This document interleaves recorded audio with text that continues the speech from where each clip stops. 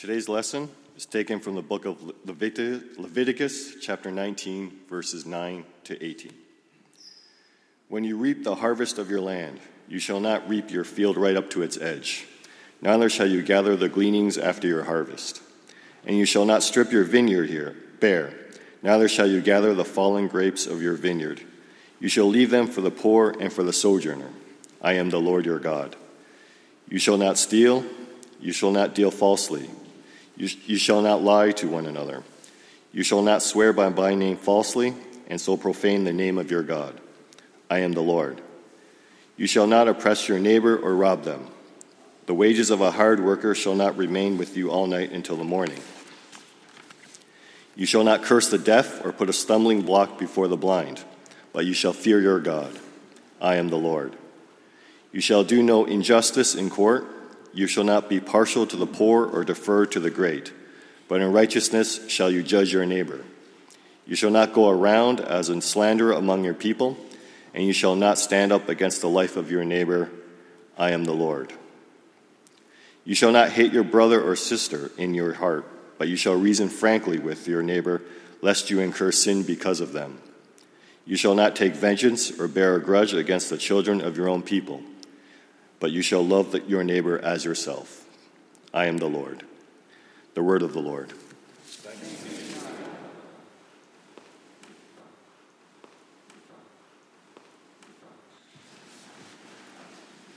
The Lord be with you. The Holy Gospel according to St. Luke in the 10th chapter, beginning at the 25th verse. Lord Jesus Christ. And behold, a lawyer stood up and put him to the test, saying, "Teacher, what shall I do to inherit eternal life?" And he said to him, "What is written in the law? How do you read it?" And he answered, "You shall love the Lord your God with all your heart, with all your soul, and with all your strength, and with all your mind, and your neighbor as yourself." And he said to him, "You have answered correctly. Do this, and you will live." But he, desiring to justify himself, said to Jesus, "And who is my neighbor?"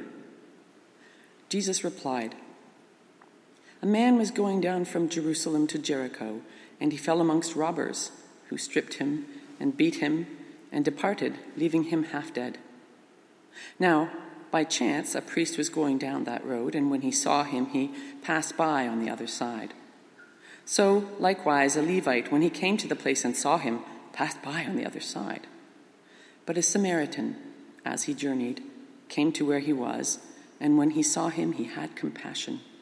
He went to him and bound up his wounds, pouring oil and wine. And when he set him on it, then he set him on his own animal and brought him to an inn and took care of him.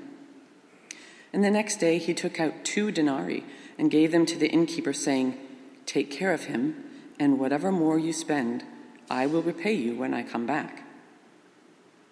Which of these 3 do you think proved to be a neighbor to the man who fell among the robbers? He said. The one who showed him mercy. And Jesus said to him, "You go and do likewise." The Gospel of Christ. Praise be to thee, O Christ. As we remain standing, let's bow our heads in a word of prayer. Heavenly Father, we acknowledge and thank you for your presence with us today. We'd ask now that your word would rule over us, your spirit would teach us, and that you being known and glorified in our midst would be our first and our only concern. For we ask this in Jesus' name. Amen. Would you be seated, please?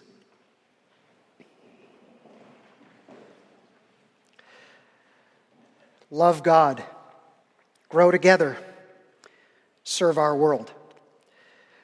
About 9 years ago, the Wardens and I, with the Bible in one hand and our history, the story that God was knitting into our community in the other, prayerfully reflected on who God was calling us to be as a church, how we could lay a hold of the fullness of life that God offers us in Jesus.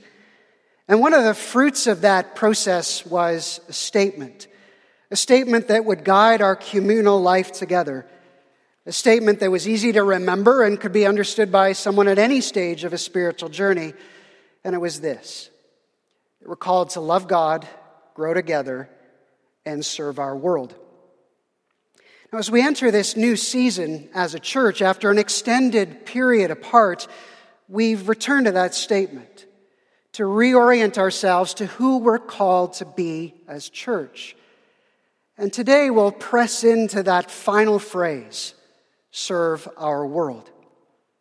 Now, there are many places we could go to reflect on such a phrase, but today I've chosen a passage from Luke chapter 10. And if you have your Bible with you or want to grab a pew Bible or open up a Bible app, it's in Luke chapter 10, beginning at verse 25.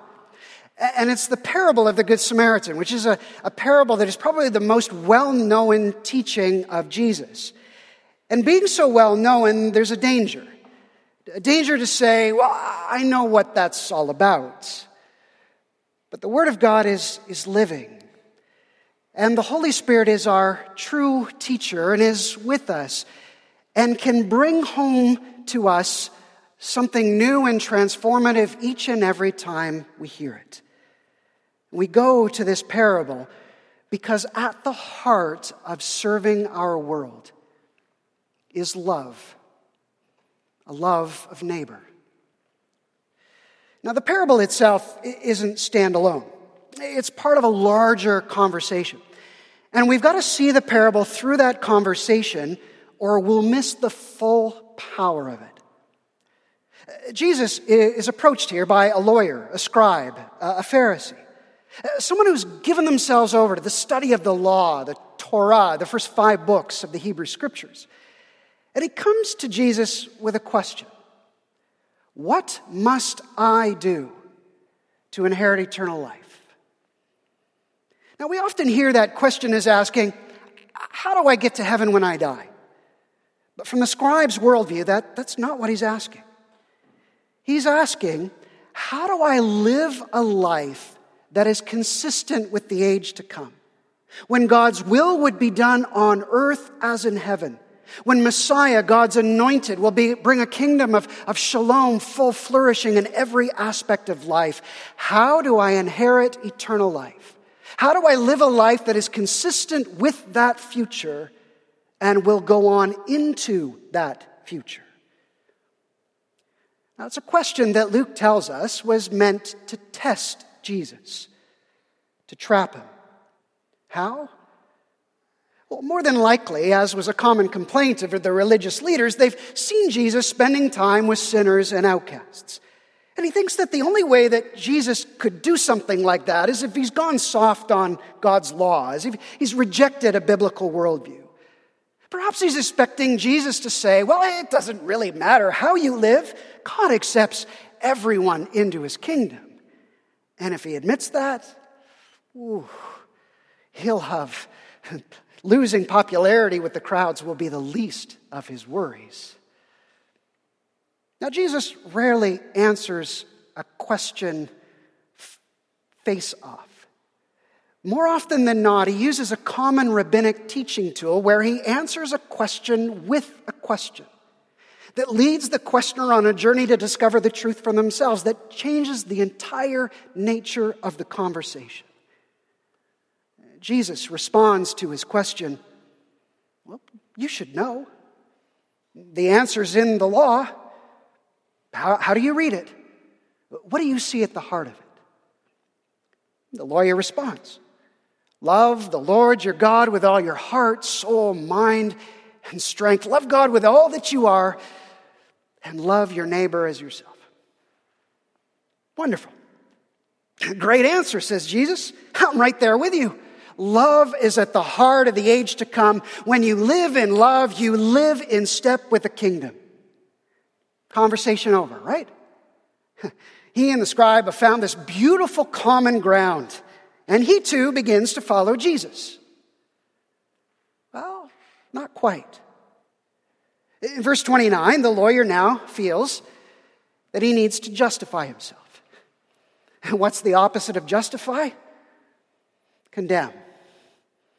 The lawyer's feeling condemned by his own answer. Perhaps his answer has got him thinking, do I really love my neighbor as myself? Do I seek to meet the needs of my neighbor with the same passion and joy and drive and forethought as I seek to meet my own?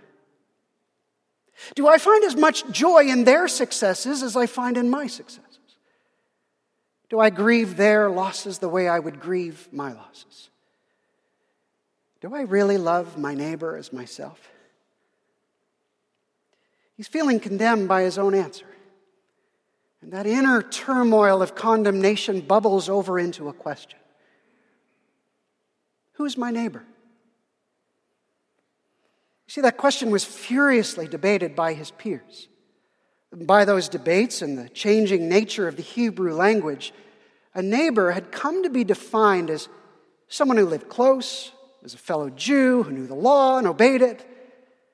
It's like me saying that my neighbor is a Caucasian, low-church Anglican who lives in Corktown, and since probably all of them are going to listen to the sound of my voice today, and you're rather lovable, I fulfilled the demands of the law. Who is my neighbor? It's a question intended to limit the scope of the law, to make it attainable. In response, Jesus tells a parable. And from the opening line, we are invited into a vivid story rooted in first century experience. A man is traveling from Jerusalem to Jericho. It was a well-known road, at least by reputation. It was 17 miles long. It dropped 3,000 feet to Jericho, twisting and turning through desert and crags. In places there were cliffs and ravines, and one false step would send you tumbling to your death. There were caves dotting the landscape, ample hiding places for bands of thieves to prey upon unsuspecting travelers. And there was a place along that road where so many people had been mugged and murdered that they called it the Pass of Blood. Those listening to Jesus then would not be all that surprised when this traveler is jumped, stripped, mugged, beaten, and left for dead. Now first, a priest and a Levite travel down the road. They're both involved in the worship of the temple, and both pass by on the other side. Now in the commentators, much is made of their motivations. As religious leaders, they presumed perhaps that he was dead. They knew if they touched a dead body, it would make them unclean for 7 days and unable to perform their religious duties. Or it could be that they feared for their lives. For bands of thieves would often leave hurt travelers on the road as decoys to lure other victims in. Whatever the motivation, they're thinking primarily of themselves. Jesus is employing here a common teaching tool, the rule of threes. The first introduces the topic, the second suggests a pattern, and then the third either drives it home or unexpectedly changes it. And so with the pattern set, everyone listening to Jesus is waiting for the unexpected turn. The next traveler is going to be the hero of the story. Perhaps a Jewish layperson or a scribe, a Pharisee. We often see them as the antagonists of the gospel story, but not so in their culture. They were the most highly respected people. And so nothing prepares them for what comes next. The hero of Jesus' story is a Samaritan. Samaritans and Jews hated one another. To the Jews, the Samaritans were a half-breed nation of Jews who had intermarried with Gentiles, creating a syncretistic faith. There had been many hostilities. Chief among them, at least from a Jewish standpoint, was that the Samaritans had blocked the rebuilding of the temple. The Samaritans built their own temple, which the Jews destroyed.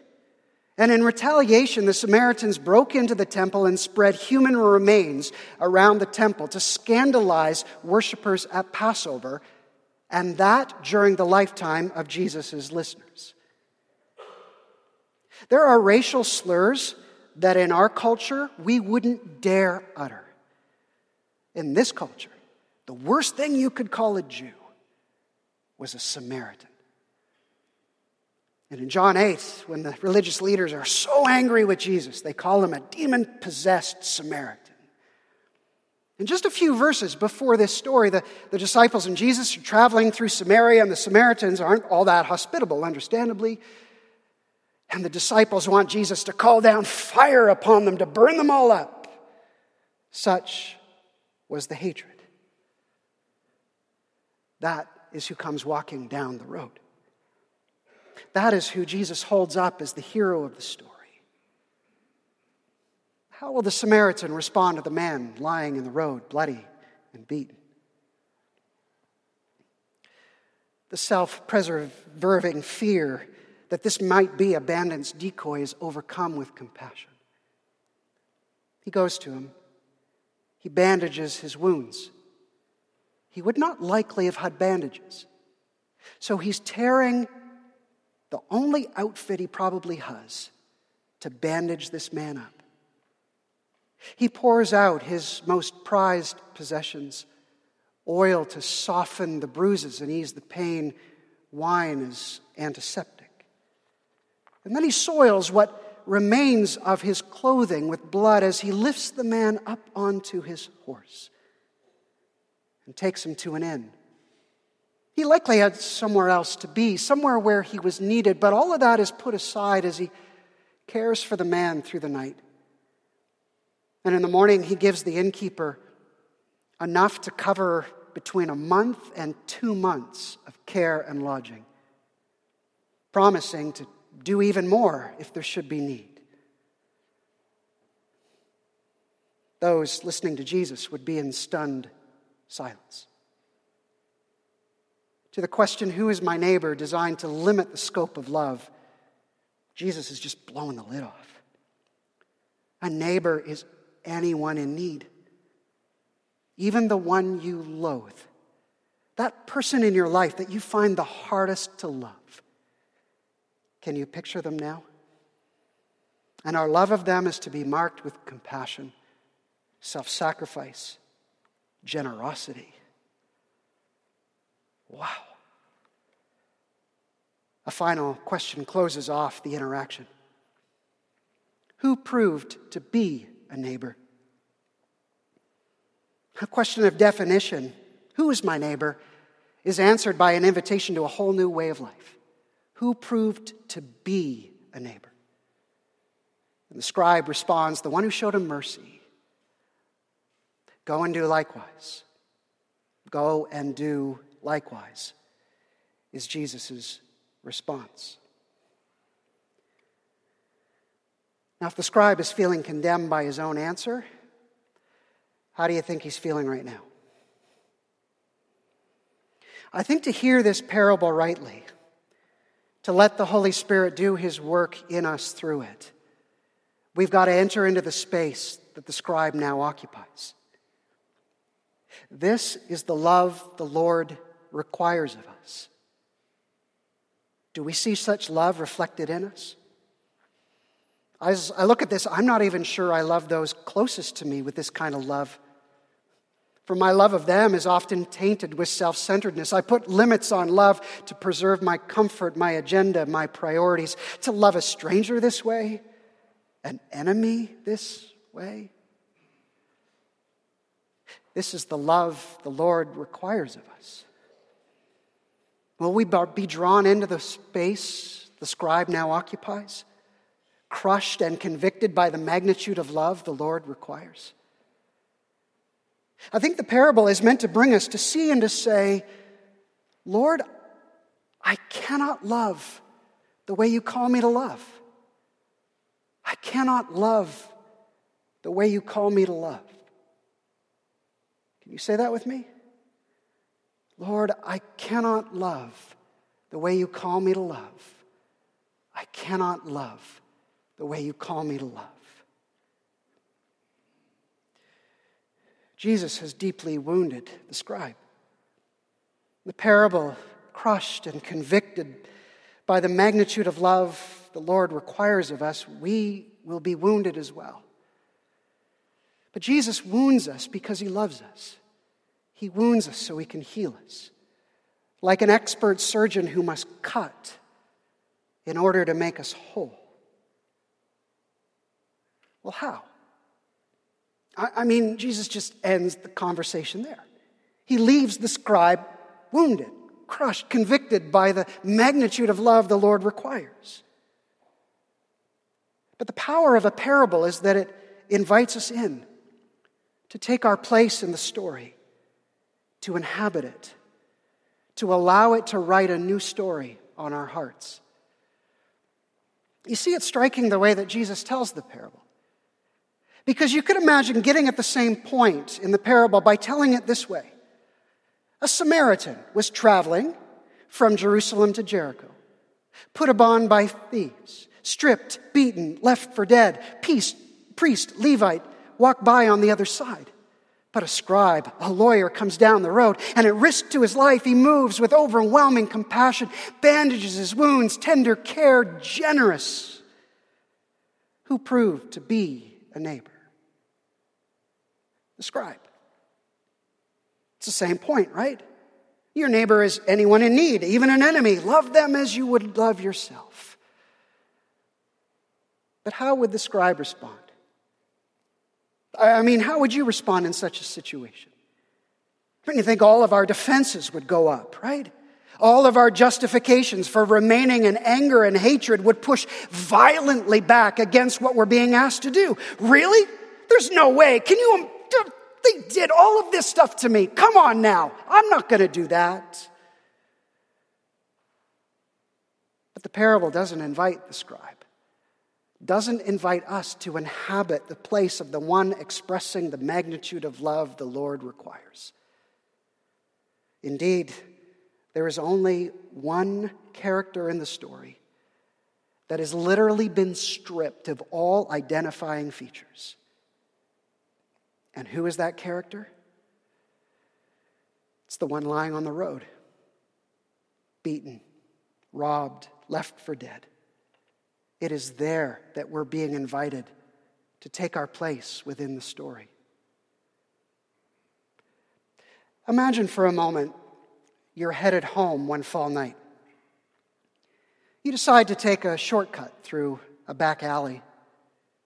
You hear heavy footsteps behind you, and before you can turn around to see what's coming, a blow to the back of the head. Your wallet, your purse, your phone taken, your jacket stripped from your back, your shoes pulled off your feet, blows pummel down upon you as your eyes are swollen shut.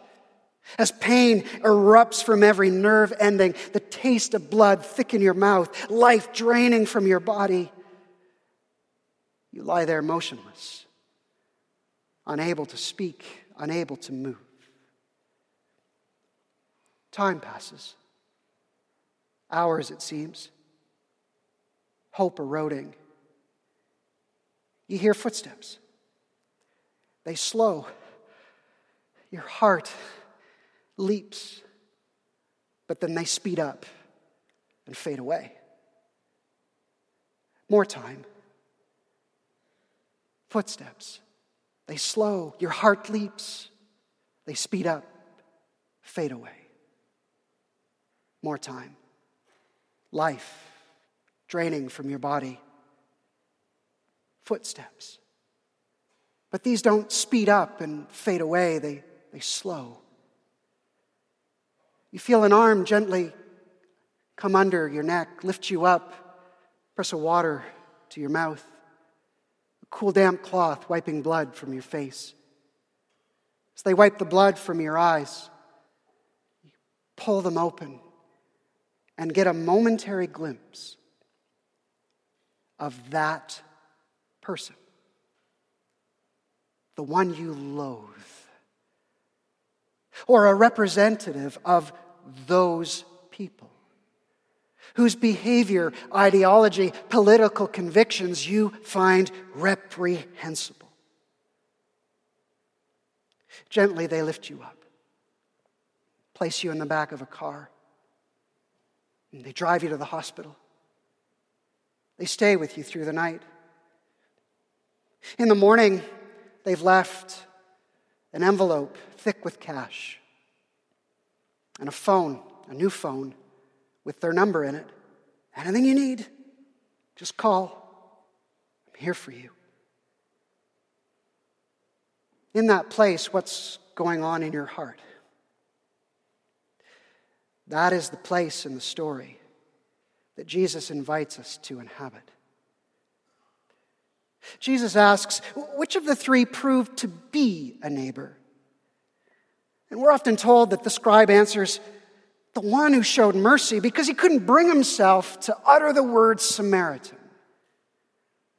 But I wonder if his focus has been drawn to the main point of the parable.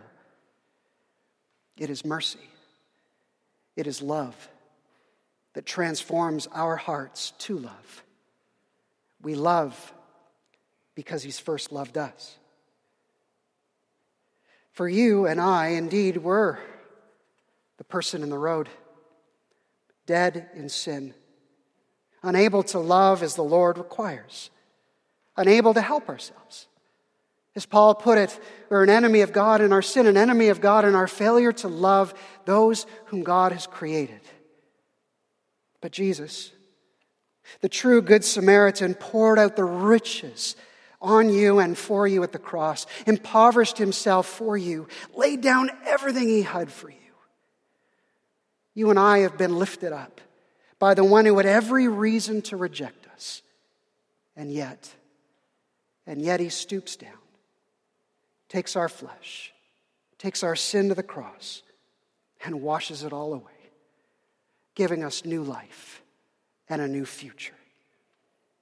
And unless we see and know and receive that love, this parable will simply be a moralistic story that would crush us with its demands if we took it seriously. But when we see the glorious love of God for us in Jesus, it shapes our hearts to love as we have been loved. He wounds us so he can heal us.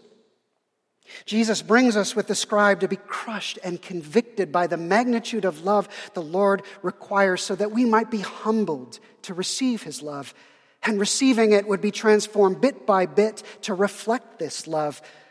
For this love is a function of grace. The scribe came with a question. What must I do to inherit eternal life? It was a question designed to trap Jesus, but the yearning behind the question, I think, was genuine.